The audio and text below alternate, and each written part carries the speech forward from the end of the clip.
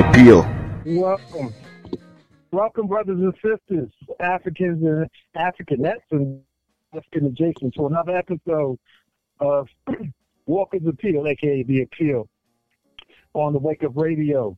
Don't forget to check us out on OTWTube.com. Shout out to Cindy Ashby, the greatest producer and engineer, making everything happen, putting it all together. I am Oz Bryan. My co-host is I'm Rob Williams.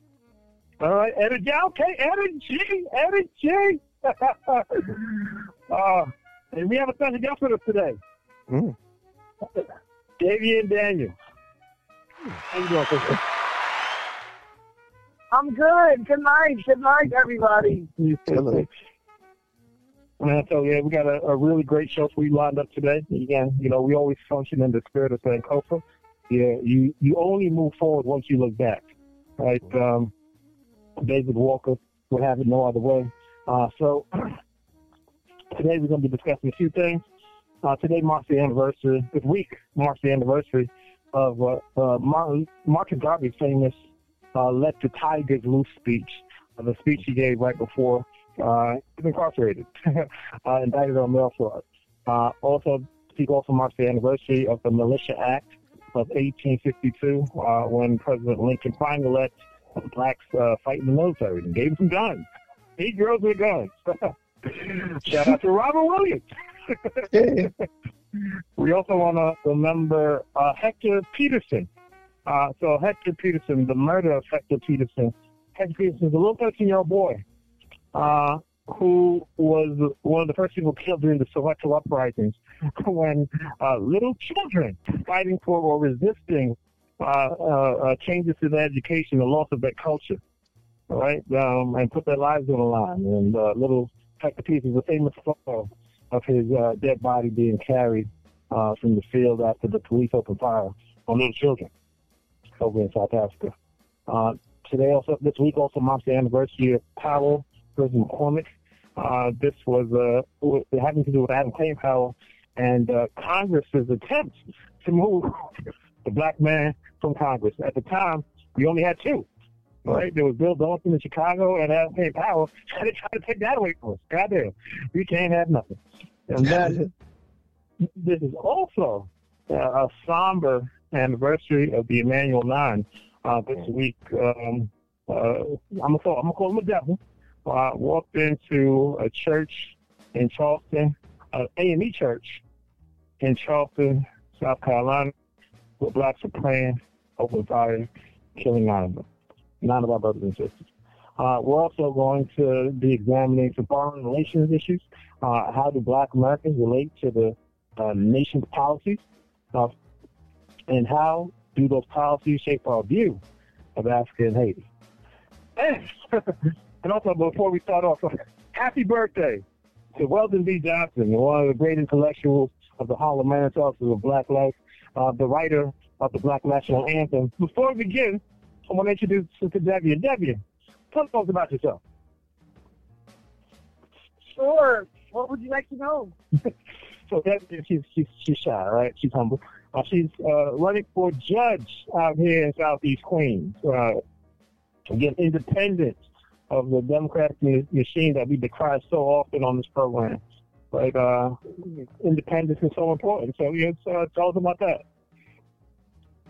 Yes, it's true. I am a Democrat, and I'm running independent of the Democratic machine for Queens County Civil Court Judge. and this will be a judge who can handle family court cases, criminal court cases, or civil court cases, and voters who live in Bellerose, St. Albans, Briarwood, Cambria Heights, Hollis, Jamaica, Kew Gardens, Jamaica State, Oakland Gardens, Queens Village, Springfield Gardens, Royalton, Roach, Rochdale, and St. Albans will be able to vote in this election.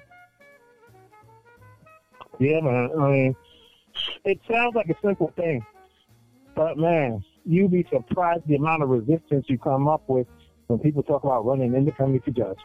It's crazy. We came from an event over on Linden Boulevard where they didn't want you to speak. I mean, come on, speak. Ain't scared of you letting you speak. Could you imagine? Unless you're one of their people. Somebody scared to let you speak. I've seen how they operate. That's how they control power, man. And that's why getting an independent judge or an independent anything is an actual victory in some ways. Yeah. Well, but I do want to add that there have been several judicial forums, but I've not been invited to any so far. That's beautiful. I mean, listen. You know, sometimes you might think that the system is fair, and this is why you got to challenge it. And once you challenge it, you realize that it's not. You make a lot of assumptions. I mean, even the system. You know, in the Bible it says, "Forgive them, Lord, for they know not what they do." I don't think these folks know. They got a job, and they don't know. They don't understand that they're participating in their own oppression. Right? They want somebody to stand up for them, but they won't never stand up for nobody else. I don't understand how that works, but it's cool. Well, they're largely misled. I mean, not to make assumptions for her, I guess, but she's running because she's familiar with the system, and she was most likely inspired from what she saw working within the system. Most people, the system is presented to them as something that does function. So it's okay if they don't really pay attention to who's behind the wheel. They know the bus is still going to get where it needs to go, and they can do what they need to do. So as long as nothing shatters that illusion, then people like our guests will never get a chance to really do anything, because the greater population is like, whoa, what's the problem? We sound like the weirdos until you actually look behind the curtain. Yeah, I mean, you're right. The bus is going to get where it's going, but we ain't got to ride at the back. We don't have to ride at the back. What was it that you told me? Wait, what was it that you reminded me of last week? You can free a lot of people, but only if they know they're enslaved. That's right. You know? Shakur said, in order to be free, one has to first be acutely aware that you're a slave. If you don't know that, there you go. That's you know, and we're dealing with, like I said last week. You know, the fish don't know they're swimming. They don't know what water is. They're fish. First, you got to tell them what water is, and that's going to blow their mind.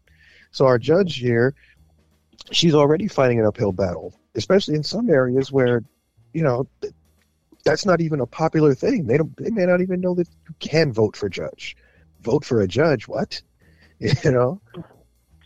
Judges that's been my experience. Oh, sorry. Go. I was going to say that's been my experience out and about. I met so many voters who are incredulous that judges are an option on the ballot for them. One lady I met today said she wasn't prepared for it because she didn't know that there were judges on the ballot, and didn't know that voters had the right to vote for judges. How old is she? How old is this lady about? This lady was probably in her 70s. Good for you. God damn. That's a lot of judges she could have helped elect and had no idea over the decades. And there you go. That's a perfect example of the system working just as it is planned. It's not that it isn't working. It's working. It's just not meant to work for you. So we got a lot of the topics we deal with really do deal with the legal system, because that's what's been used the whole Black Stack historically. So Devian's going to be on the ride with us as we go through these topics. But it can get heated. So Devian, I hope you got your seatbelt on. But I'm going to ride. And this is good too. It can help keep me from going off the rails. She'll be like, "No, that's illegal, Rob." Okay, fine. Last week we didn't even touch on other topics. We were supposed to be discussing race norming in the NFL. Scrap it. It's beautiful. Anyway, so so in 1923, I believe, yes, 1923, Marcus Garvey was convicted of mail fraud. Right. One of the things that we were discussing about was that the success of a Garvey isn't that he made it to Africa. He never did. But Africa as an idea was planted. And he planted that seed of Africa, not just an idea, like a negative idea, but a positive idea, destination. And as he was being, first of all, David, what do you think about people who try to represent themselves in court? Well, there's a famous saying that says, only fool has himself as a client. Yeah. So, but you got to imagine a man who independently, right? Because the U.S. has made attempts to move blacks back to Africa, right? That is why Monrovia and Liberia was founded. But he wanted to do it independent. That's a real big idea, right? To unite all black people across the world is a really big idea. So, you can't be humble. So he tried to defend himself in court against these mail fraud charges. So, again, you may not be familiar.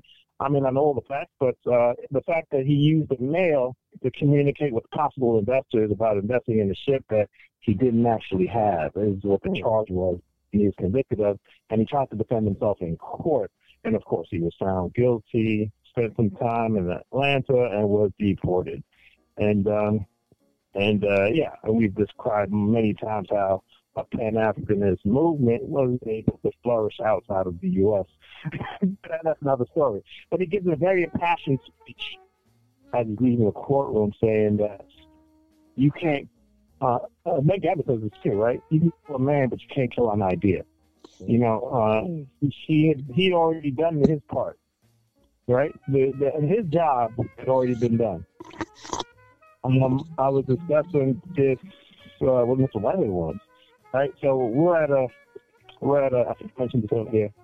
So I'm at the inauguration for Cleo Anderson, right? And I decide that I want to bring because I was part of the planning committee.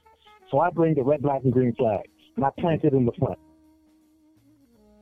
Right? I say, all right, this is black man being elected. It's an inauguration for judges. Yeah, nominated judge, you would have thought you was in Puerto Rico in that courthouse. You thought you was in Puerto Rico. Yes, it's a cultural thing. We got some Negroes around here who told me that the red, black, and green flag at this assemblyman's inauguration was inappropriate. Inappropriate. Inappropriate. Well, what is it advertising that's inappropriate? Are you ashamed of it? Negroes. So, of course, I bring it. Negroes? Oh, no. So I still bring it. I plant it in the front. David, is there any laws barring the use of a red, black, and green flag at inaugurations? Is that in the is there statute or precedent for that? Devian? No, not as far as I know. And I was just talking to a brother from Newark a few hours ago, and I told him one of my proudest moments was when Ross Baraka, mayor of Newark, having a green flag over City Hall in Newark. And I'm showing these Negroes this picture, like, listen, the flag is flying over City Hall, but we can't have it in the inauguration. But that's a real captive mentality, though, and that's what you need to make it in certain club situations. Bottom line, and it's not just that. There's symbols are powerful. To say that they aren't is to ignore what they actually are. I honestly think that our movements, and the left in particular, lately has been real negligent. We've been the victim of symbols. Our opponents use them very effectively. They use them to guide culture, to influence culture, and shape it. But from a distance, we continually contribute to the culture and shape it in other ways. But we fall flat when it comes to the effective use of symbols and getting our message across to the larger population. Anytime you have a population that opponents are comfortable not just with their own flag in many cases, but our opponents are waving the flag of a defeated enemy who wishes nothing but the destruction of the United States. And they'll walk around with that shit in a parade. So We, on the other hand, have to fight our own side to wave a flag that is just representative of the major ethnicity behind one of our major parties. But they're like, oh no! And these are Negroes. Nobody's talking to do it in the room when this is going down. But that's how you know propaganda works. When you don't have to watch the prisoner, they stay in the cells on their own. So with that question, the question I have for you and Devienne, I think you answered it, Devienne. The Juneteenth is now a national holiday, signed into the book. Hallelujah. By the first black president. Yeah. Well, if you didn't vote for him, you ain't black, right? Now, I'm going to have some questions at the next meeting. Is that symbolism harmful to us, or is it empowering to us? I think it's too damn late. Let me let Devienne go first. Devienne, what do you think? I'm sorry. Devienne. Yes. I believe that Juneteenth, it's a positive step in the right direction. I mean, I think it recognizes a gigantic grave harm was done, and at least a time to pause and remember the day people were supposed to be free. In other cultures, like for example, with regards to the Holocaust, even though that was of a shorter duration than slavery, there are like memorial days and remembrance days associated with that. Am I not correct, Oscar? Well, yeah, Jews they celebrate that stuff every Friday. He's talking about what? Yeah, no, every Friday. Yes, never forget. Yeah, you're right. My Jewish brothers and sisters, they do ingrain that. I mean, not even just the Holocaust, but they talk about being expelled from Egypt. Word. They still talking about previous rounds of oppression. We're talking about the last 6,000 years. Yeah, that's like trying to call fouls from last season. Exactly. You still owe me a 3-pointer. What? Word. Moving on. But I do want to add, even though they're giving a federal holiday and commemorating this, more could be done. Okay. I mean, we all know that. Reparations. Well, here's a good example of that, too. This could be great. This could be recognition, or it could be tokenism, though. Just having it recognized as a national holiday. Look how long it took and how many states resisted Martin Luther King Day. And the blatant reasons why they did it. All right. We were happy. 22 years. Okay. 22 years, 30 years. 20 years. So, in this case, and this is something bigger than... This is so integral to the United States. That's why it's kind of shocking that it took this long.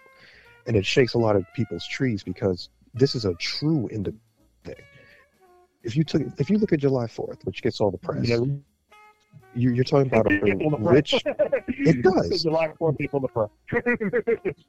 Doesn't get all the attention. Well, that's a part of our problem. That's what I was saying. We miss... The Seal of Solomon is recognized internationally on the Israeli flag. Okay, and we can't even get the African flag to be, not disrespected. That's a powerful symbol. Here we have a case where it's a national holiday where you literally had the American, one of our taglines is land of the free, home of the brave. And here you have an instance where a country literally made itself better. The Civil War was the death of one version of America and the beginning of another one. That's like America 1.0. You look at the Civil War, the end of it, what you have coming out of that is America 2.0. It's literally a different system. You have a less tightly organized group of republics and former colonies trying to work together. And then after the Civil War, you literally have the Union. It is a different, more tightly knit federal system. So to see And then to claim that is truly an Independence Day. If you look at America 1.0, you've got a bunch of rich, well, or at least pretty well-off landowners who are like, I'm tired of this whole taxes thing, and we'd still like to have some, human labor too. Versus the older imperial system, they were just going to make their own imperial system on this brand new continent that nobody had really beaten up yet. Which is a great way for us to segue into our next issue, right? Because if you're talking about Juneteenth, which That's is right. 1965, right? The Militia Act of 1962, which also happened this week, which was years prior to when Abraham Lincoln signed into law that allows blacks to take up arms and fight in the Civil War. Now, I've always claimed that blacks fought in the Revolutionary War. We were the first ones to get shot in the Revolutionary War. And shout out to Sisters. Debbie, for full disclosure, Brother Robbie, I'm not sure if you know, he served in the U.S. Navy. And so that's why it should be near and dear to him as well as all. So now, when you talk about precedents in terms of law, right, stare decisis, the fact that blacks fought in the Revolutionary War, took up arms and fought in the Revolutionary War for American independence, and that this Militia Act of 1962 has to be passed so we can take up arms again. Isn't that kind of redundant? I'm asking them this first. It is redundant. I mean, blacks have always been reliable, hardworking soldiers, and they fought in the Revolutionary War because they wanted to have a taste of freedom. And it's sad that even though they fought to get America free from Britain, they were still held as slaves. True. Rob, do you think? They got suckered. It really wasn't their fault at the time, but it should have been a cookie in the coal mine, so to speak. There were a lot of blacks who did fight for England for specifically that reason. They're like, hey, we see this coming down the pike, man. We know these guys. They are us. We know what kind of tricks they're going to pull. We wrote the playbook. And sure enough, they freedom right away. Because, like I said, England got freedom right away. I've said previously on this program, England, for all their faults, they did this before. They were doing this whole world conquest thing before it was cool for Bond villains or the United States. So that's how when they pulled back after World War II, it wasn't because they were just tired. It was because they were exhausted. They couldn't keep it up. So us picking up the mantle like, hey, we got it now, this was just a continuation of a program in a lot of ways. The mentality, and it's not even an actual thought-out plan. It doesn't have to be. We covered before, when you have converging interests, you don't have to have an actual meeting. These things will come about. Any complex system, if you break it down, it comes down to those independent actions. Cool. We look on time. And as far as the Juneteenth connection, I think it is very important. And this is an opportunity where we have to make sure that we don't let this symbol's importance or its significance be stripped from us. It's too easy to let them make this into another day where it's like you get 20% off a mattress and leave it at that. But it's up to us to really enforce that this is a day about emancipation. This is a day where a nation that talks about land of the free, home of the brave, literally let the last slaves in the empire know that they were truly free. 2 years late, sorry, the mail system sucks. But this is truly significant. Whereas on July 4th, it's like you're fighting for like 1/3 of what you were really supposed to be getting. And we still sing songs about that. And on top of that, the Negro National Anthem is pretty damn beautiful. Sean should look it up. James Weldon Dodson, fat shot. We can segue into, so you had a question here about Black Americans relate to national policy, foreign policy, foreign relations. And since today is the anniversary of the beginning of the Soweto uprisings, I just reflect that I know back. I saw Safina on Broadway, but there used to be a much deeper connection between the continent and America, right? I was my mentor told me a story about when Mandela, right? He came out of jail, got out of jail. I think it was the 90s, and he's in the motorcade. Crowds of people everywhere. I'm not sure if you remember, but no, I do. Of thousands of people coming out. Mm-hmm. And Mandela spots out Rosa Parks in the big, huge crowd. He literally picks out Rosa Parks. 1 million people. He just came out to, this is probably his first time in the United States, at least in 30 years. Right? She was about over 27. And he picks Rosa Parks out in the crowd. And he says that he had a picture of Rosa Parks on his prison wall. That kept him going.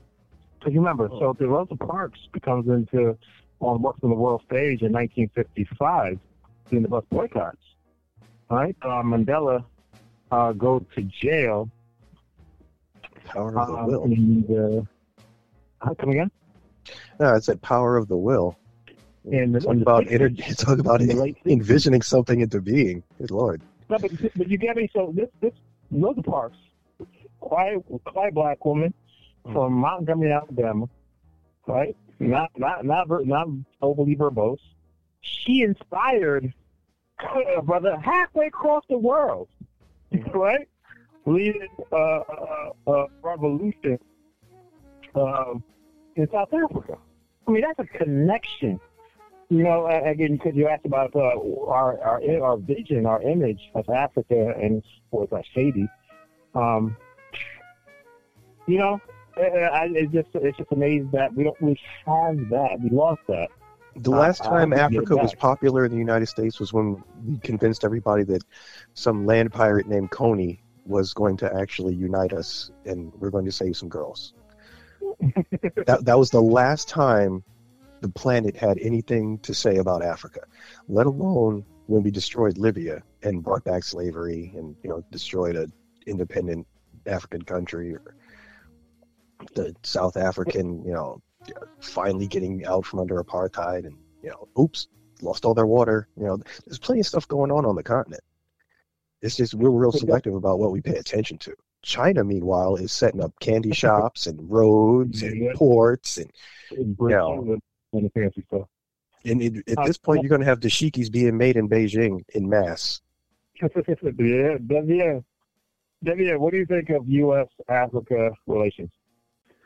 Unfortunately, as a judicial candidate, I'm not allowed to share my opinion on anything that might come before the court. But it's civil court, though. That's an international case. I thought it was. I'm sorry. I thought that international you'd be safe. Okay, no worries. I appreciate you. I have to follow some judicial ethics. Of course, yeah. I just thought that would be safe. I know that there's certain things you can't discuss.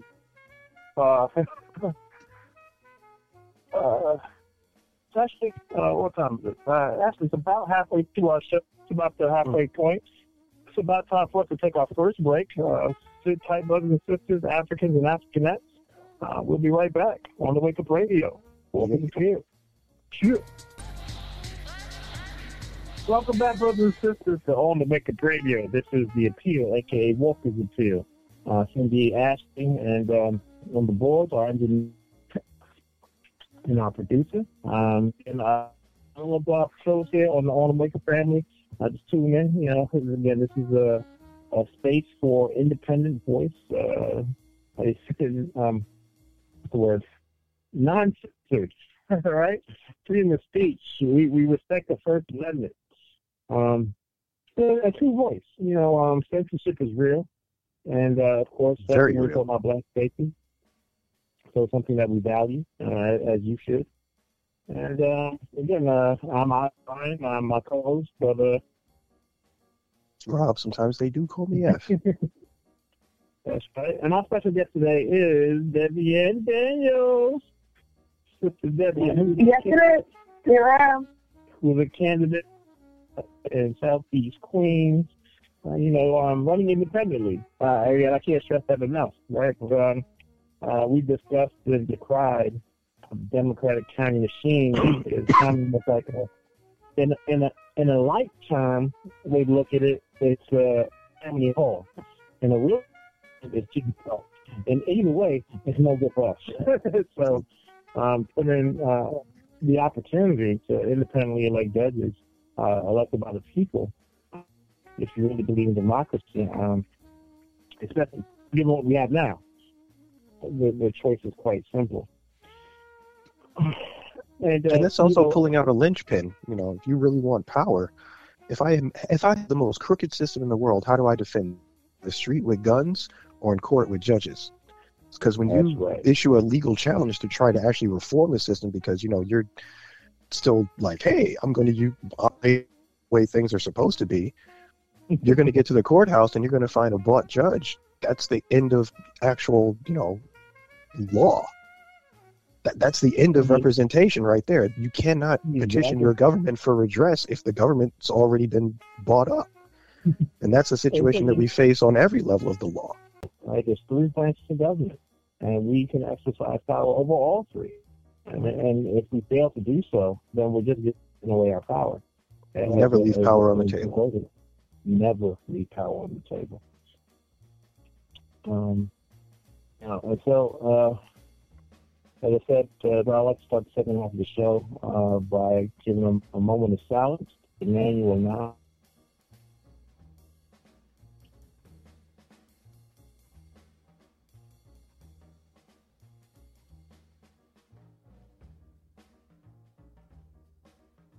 Thank you, brothers and sisters. Now, I had the great fortune going down to Emmanuel AME down in Charleston, North Carolina, and actually sitting in the sanctuary, but going down into the basement where the incident actually occurred. And it's surreal, and it would be. Well, how do I put this? It's not the first tragic incident that ever happened at the church. Our history is marked with a lot of bad terrorism in churches. Let's be real. That's essentially what it is. Let's not call it an incident or an altercation no. This was an assassination. This was a massacre. All right. This was an intentional murder. There we go again. We always short sell ourselves. We've been taught to, if this had happened in a synagogue, there'd be U.S. Mint would be selling plates to Jewish citizens to raise money for the JDF. And here we are talking about, some people got hurt. No, this was a terrorist attack on American soil. This was a domestic terrorist attack. Call it for what it is. What I was segueing into was that the church was actually burned down after it was the home church of Denmark in the 1820s. And when Denmark Beach to be plotting a slavery, the church was burned down and then built. So then has a long history of fight during for Black lives and Black decency and dignity and freedom. And, I'm sure that's why Satan targeted it.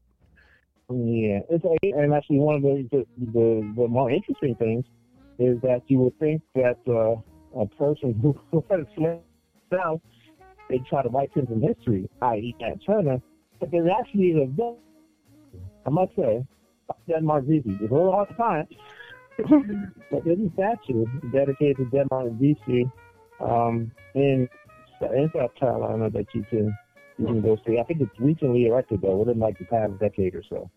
But there is a commemoration of Denmark Vesey in Charleston there, and that's something depressing as well, right? So there's the Denmark Vesey house. I thought it was a museum.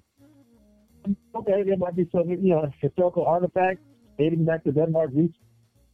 It's a frat house for a white fraternity. Wow. You can't make this up. It's a frat house for a white fraternity. I was about to walk in. I was like, Denmark Vesey House. Of course I can go over there. Well, back then, that won't be it. Oh my goodness. No.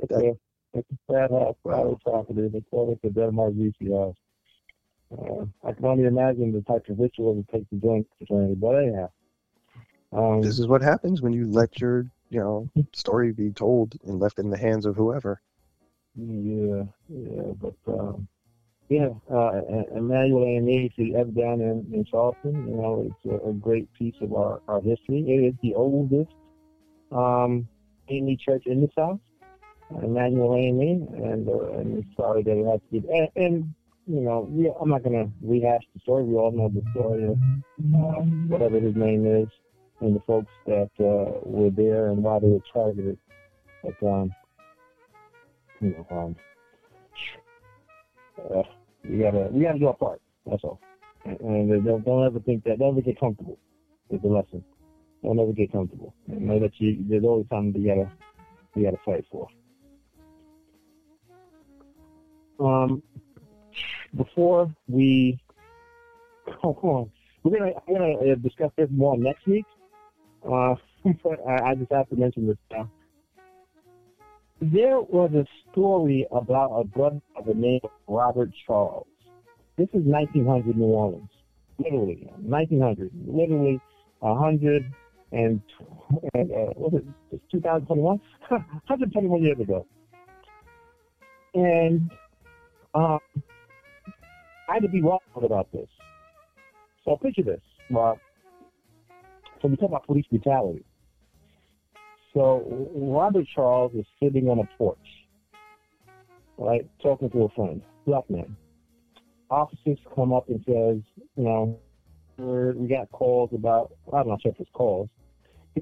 Telephones in 1900? Yeah, just not very well set up. And they said that there were blacks loitering. That fit their description. And so a tussle occurred between Robert Charles and one of the officers, and they both shot each other. Robert Charles had guns. But it wasn't fatal. Like they shot each other in the leg and they went off. This went to, so once the whites in the town found out a black had shot, they wanted to kill all the blacks. Again, I mean, Tulsa, Oklahoma is not unique. We've been driven out a whole lot of times in this country over the years. I mean, they done burned it to the ground, massacred whoever, man, woman, and child. It's nothing unique. But, however, Charles went on the run for about a couple of days. And then when they killed him, he shot. He killed about 5 police officers. Right? Like, there's gathering nowadays in modern times. We have Micah Johnson. And, this pretty much taboo to talk about those brothers. We talk about them here in the show, but you're not going to hear anybody happily praising them. But I had to be they praised his brother. And I thought that was a beautiful example of what it means to have independent journalists. Right? That's why it's necessary. The United States can't be the United States without independent journalism. That's right. And what we have right now is cronyism. We've got really well-funded propaganda when you look at our national news. So we really need a lot of those independents out there who are going to cover the important stories, because otherwise these things are forgotten, because they're definitely not celebrated. They're not taught, so the public can't carry them in their head and in their heart with those lessons, and it's intentional. And the best. Yeah. Please, Rob, finish, Rob. Rob. Yes. I said, Debbie, I was going to ask you your thoughts on the importance of journalism, important independent journalism, black journalism, I'm going to say, but journalism in general, to democracy. Journalism and independent press is crucial to any healthy democracy, and that's undisputed. Have you had any experience with journalism that did not seem to be very independent during your race here? Have you had any? I did. Actually, you're right. I noticed that there's a particular newspaper that did an article, and it lists all the judges who are running in Brooklyn, all the judges that are running in Queens. It provided gigantic color photos for all of them, except for myself. And it felt like that's and not fair. I mean, so, these things, these ideas seem rudimentary. They seem like they ought to work. But even in 2021, like I was discussing in my class earlier this week, right? I was talking about the Equal Pay Act of 1963, right? The idea that you shouldn't pay women any different because of their gender. That issue still exists today, 2021, right? That's been in the Constitution since 1963. So we can't seem to because, our mission has been to get the Constitution, the country, to actually pay attention to its own Constitution. That is apparently that is our burden and our cosmic duty. Which is why it's also important for judges who recognize the Constitution to apply it correctly, right? Yeah. The function of the judiciary. What is the function of the judiciary, Sister Daniel?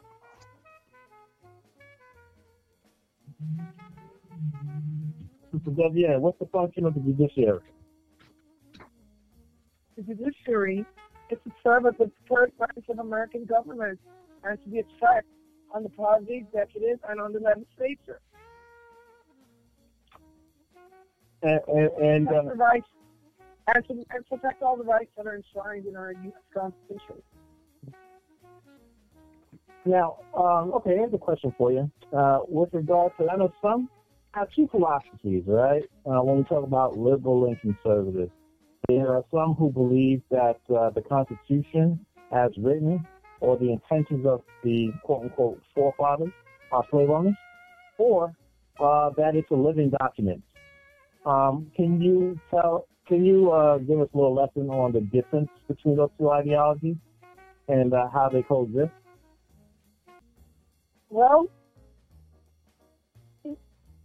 with regard to the Constitution being a living document, it refers to the fact that even though the Constitution was written at a specific date and time, it is supposed to go with the times and with the new eras that come forward. And so even though there were specific rules that were written back then, it doesn't automatically mean that it means that you need to apply those rules to the modern day and to carry on the underlying principles that those rules endeavored. So it's supposed to be a living document that grows with society and with the times of our era. So how does that conflict with the conservative view of the Constitution? Well, some people believe that, there's interpretation to the U.S. Constitution, and that means that it would apply the way it was written back then was specific to that date and time, and anybody reading it should assess it from the perspective of someone back in that date and time. And so some of the challenges with that perspective is that many people in that day and time, society was divided by landowners versus non-landowners, and even so, if you didn't have land, then technically it would mean some of those powers were not delegated to you. But so I wasn't a history major. Those two philosophies seem incompatible with each other. So how do justices with those two varying perspectives coexist? Right? Those two philosophies seem incompatible. How do they coexist? In a lot of ways, one of them is a fraud. When we're talking about the Constitution, you are talking about a piece of philosophy when it comes down to it. Okay, and it was, as she said, it was written to be updated. It's not supposed to be a frozen static document. The ability to amend is written into it. So what does that tell you? right there, at its core, that because that's not even really a conservative interpretation of it. A conservative interpretation of it, or an actual conservative, would see it for what it is, a document that is supposed to be updated and changed. Okay, what we're talking about and where we've gotten to today, especially leading up to the Reagan Revolution in the 80s, is a dumbing down of what is supposed to be conservatism. And that's why we have someone who could have such a criminally negligent and just irresponsible version of a philosophy like that, like Antonin Scalia, rise to the point that he did, where you can make it to the Supreme Court and have no idea what the hell you're talking about. I invite anybody, our guest included, listen to some of the talks he gave at Yale University. That man was a glorified idiot who had good political connections. That's why he got where he was. Because if you're a quote-unquote originalist, then you would have to recognize the fact that this document was updated and changed regularly. This was written by people who held regular conventions and left within it the ability to call everybody together and then dump the whole thing and start over if needed to. So the idea of it being a static document and we can't change anything, no. You're a goddamn fraud, Cletus, because if you go by that interpretation of it, the people who wrote this left your bum ass out of it too, because your double wide doesn't count as property. So you're just about as useless as my black ass. So you need to be on the right side of history and get with it. This is not just a living document. It demands to be updated. Otherwise, we are negligent. And that's why the money-powered interests and those central powers are able to continue to control the destiny of this nation because they're paying attention. They do update it when they see fit. I mean, we did just pass Citizens United, who said that companies have the right to free speech, and when they spend the money, they're so often. There you go. You have a situation in the early thousands coming out of 9/11 where corporations are gaining rights, and you as a citizen have lost. You have to be transparent in our society now. The right to privacy has been chipped away and etched away at for the sake of security. So the idea that you can't change the Constitution, that we can't of our own reorganize how our society works, no, that's a liar. That's a liar and a charlatan. You should get away from whoever is saying that. To close this out before I invite open statements, we also, as a reminder, if you didn't catch on by now, we spoke to the spirit of Sam Copeland, always looking back in order to move forward. And since we have a guest here, well, I'm speaking it into existence. Today is also the anniversary of Jones v. Alfred H. Meyer and Co. Civil court case, which held that Congress could regulate the sale of private property to prevent racial discrimination. So again, think about it bars all racial discrimination, private as well as public, in the sale or rental of property, and that the statutes thus construed as a valid exercise of power of Congress to enforce the 13th Amendment. I mean, the power of the court. So, Debbie-Ann, I'm not sure if you're familiar with this case. Jones v. Alfred H. Meyer and Co. We get a landmark decision about to bar racial discrimination in the sale of private and public property. Why was this legislation, in your opinion, not able to end redlining as we know it? Right? It could have still obviously continued after 1968. Why do you think that is?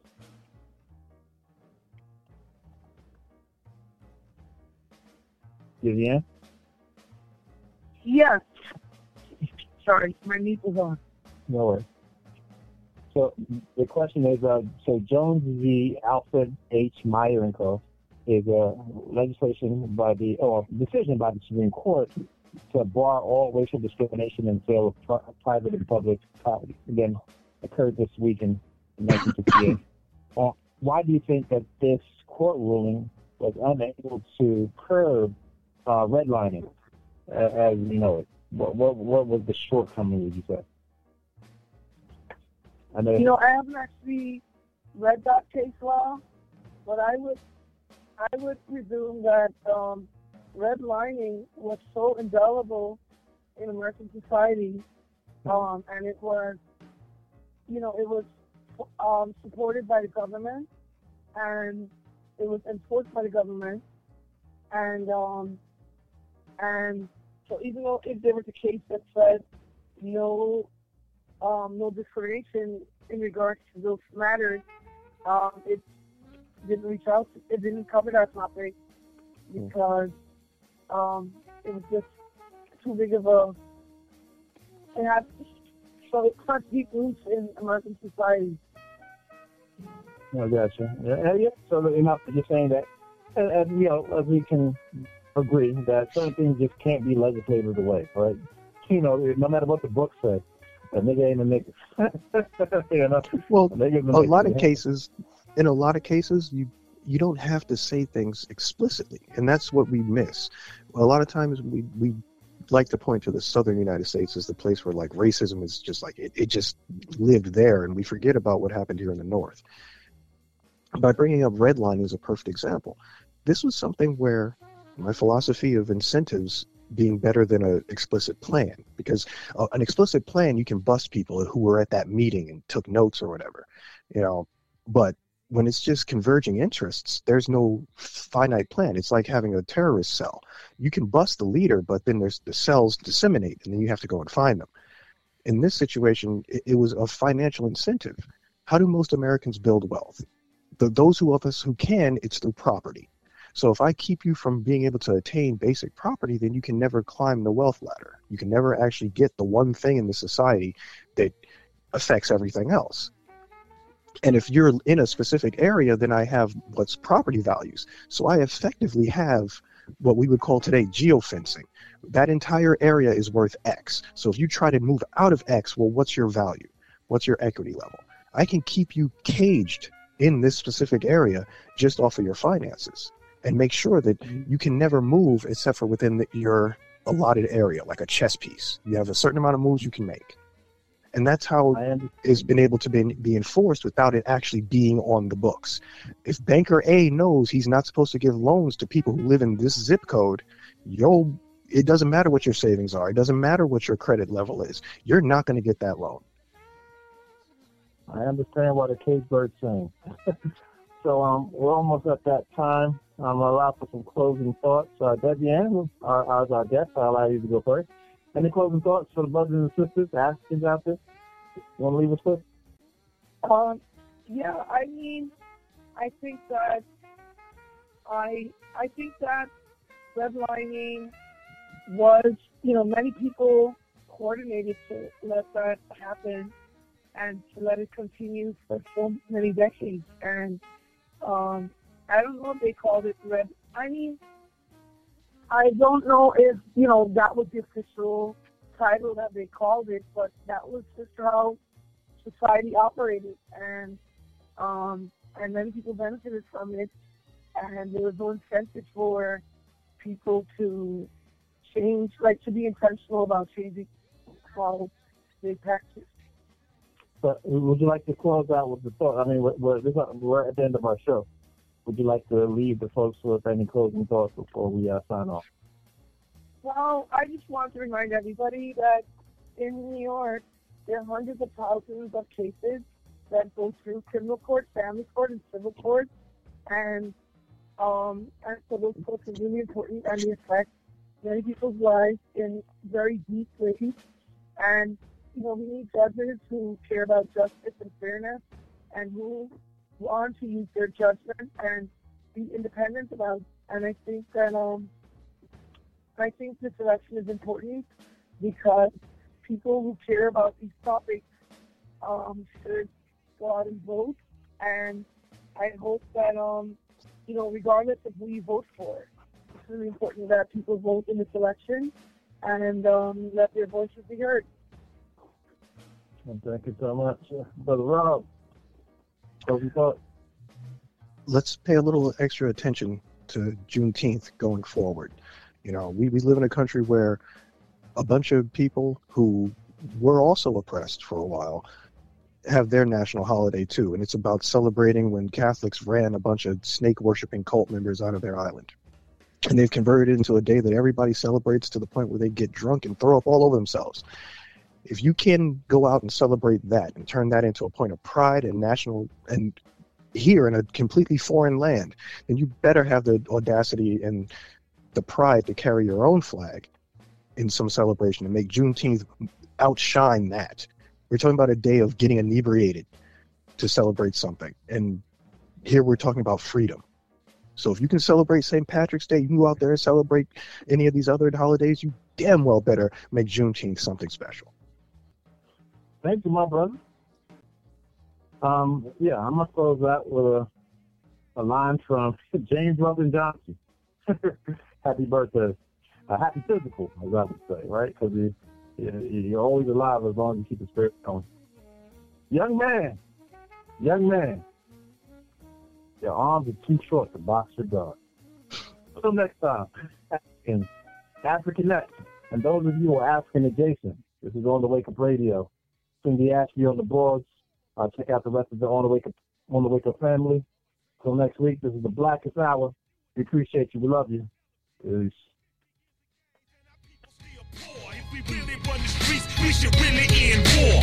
Hey, Yurima Karama here with a quick infomercial, and I have a question for you.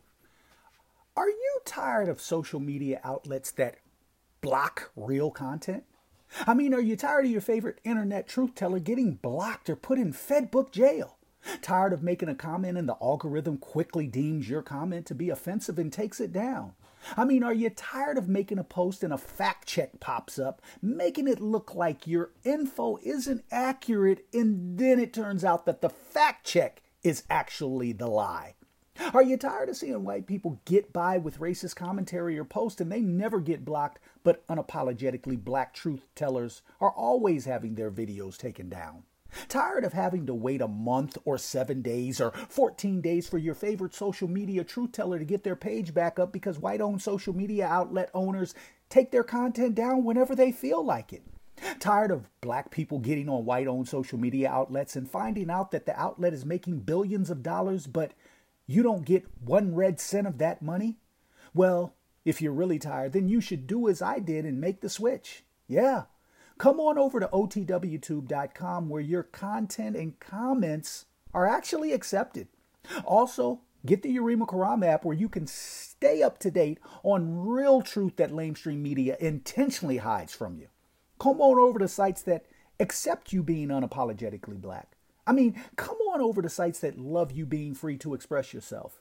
This is why I took my Aboriginal Indigenous melanated ass on over to OTWTube, because I recognize the importance of freedom of speech. I recognize that I would be doing my ancestors a tremendous disservice if I stayed a slave on social media outlets that want to dictate what I say and when I can actually say it. If you're tired like I am, then make the switch now to otwtube.com and get the Yurima Karama app. Tap into the truth, because that's what you deserve. I am Yurima Karama, and I approve this message. Look it up. Flawed individual. Thanks for keeping the lights on, Deang. Cindy Ashby Production. On the Wake Up.